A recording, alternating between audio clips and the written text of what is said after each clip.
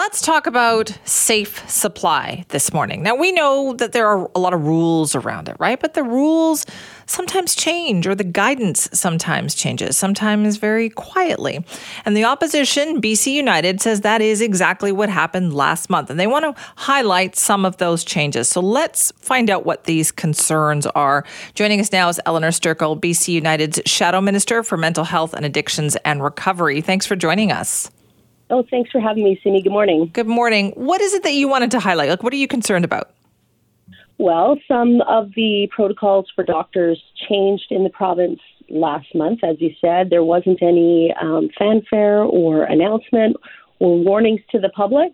And so what it is that there's new guidance for doctors to be able to prescribe, and particularly the one that's concerning is take-home fentanyl tablets as part of safe supply.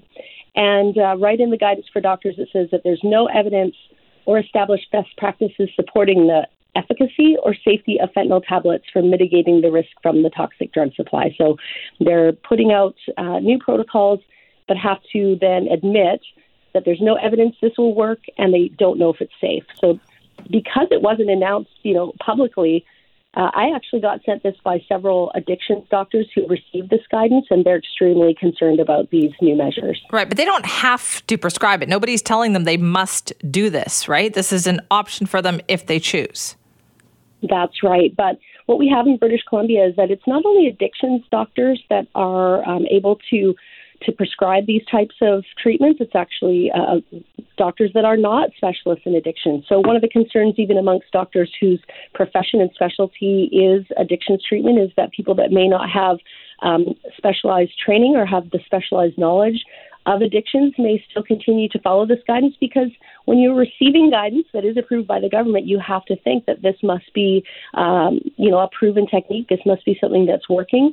But it's extremely disturbing to see the government putting out guidance and approving things that are not based in evidence. They have not established a guideline. And what's even more concerning for us is that they don't know that it's safe. We're already seeing the consequences of the hydromorphone program. And in fact, earlier this summer, public officials had to come out and say that they're reviewing the hydromorphone distribution because of these concerns from doctors who are seeing not only their patients not improving, but that they're seeing that the diversion of those drugs are causing harms. So are you able to ask questions about this? Like, can you find out what led to this guidance being changed? This is why we're calling for clarity, is that this information is not being shared with the opposition readily.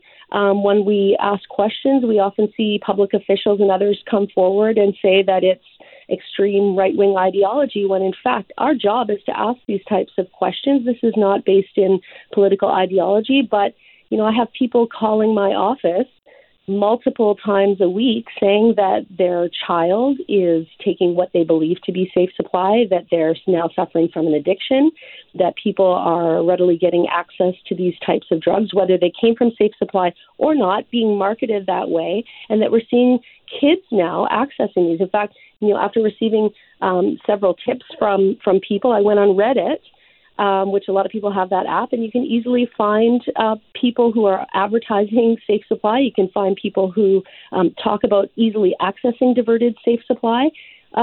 It's a huge concern. And in fact, we know that they're reviewing it, so it's very confusing to me that we would be in the middle of a review of safe supply procedures and not have waited at least to find out what the results of that review would be. Okay, and you're saying you get several calls a week about this?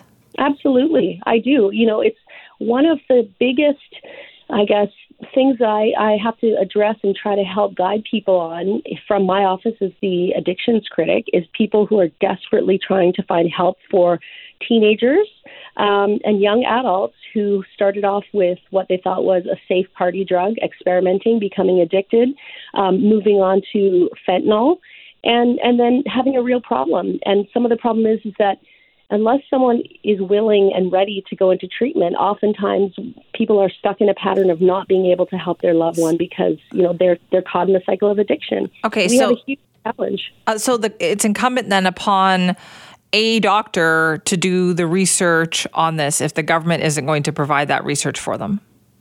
Well, they're providing the protocols, and they're saying that it's safe and that their guidance is that this is the right thing to do. But what we're hearing from specialists is that what they're seeing does not equate to this being a viable or workable solution to what we have for our toxic drug crisis.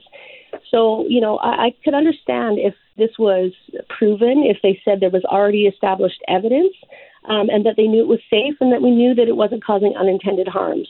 But the fact that they're now giving out guidelines to doctors that are not based in evidence, that they have not even figured out if this would even work, or even if it's safe, that's a huge red flag. A government has a responsibility to ensure the safety of the protocols and procedures that it is giving out as guidance to doctors. There's a lot of trust that we put in the government. There's a lot of trust that doctors and professional organizations put in these types of guidelines, and to see something published that not only we don't know that it works, but could actually cause harm is just, it's not ethical. It's not right. This isn't about politics. This is about people's lives, and we have to do something about it. Thanks so much for your time on that this morning. Thank you, Cindy.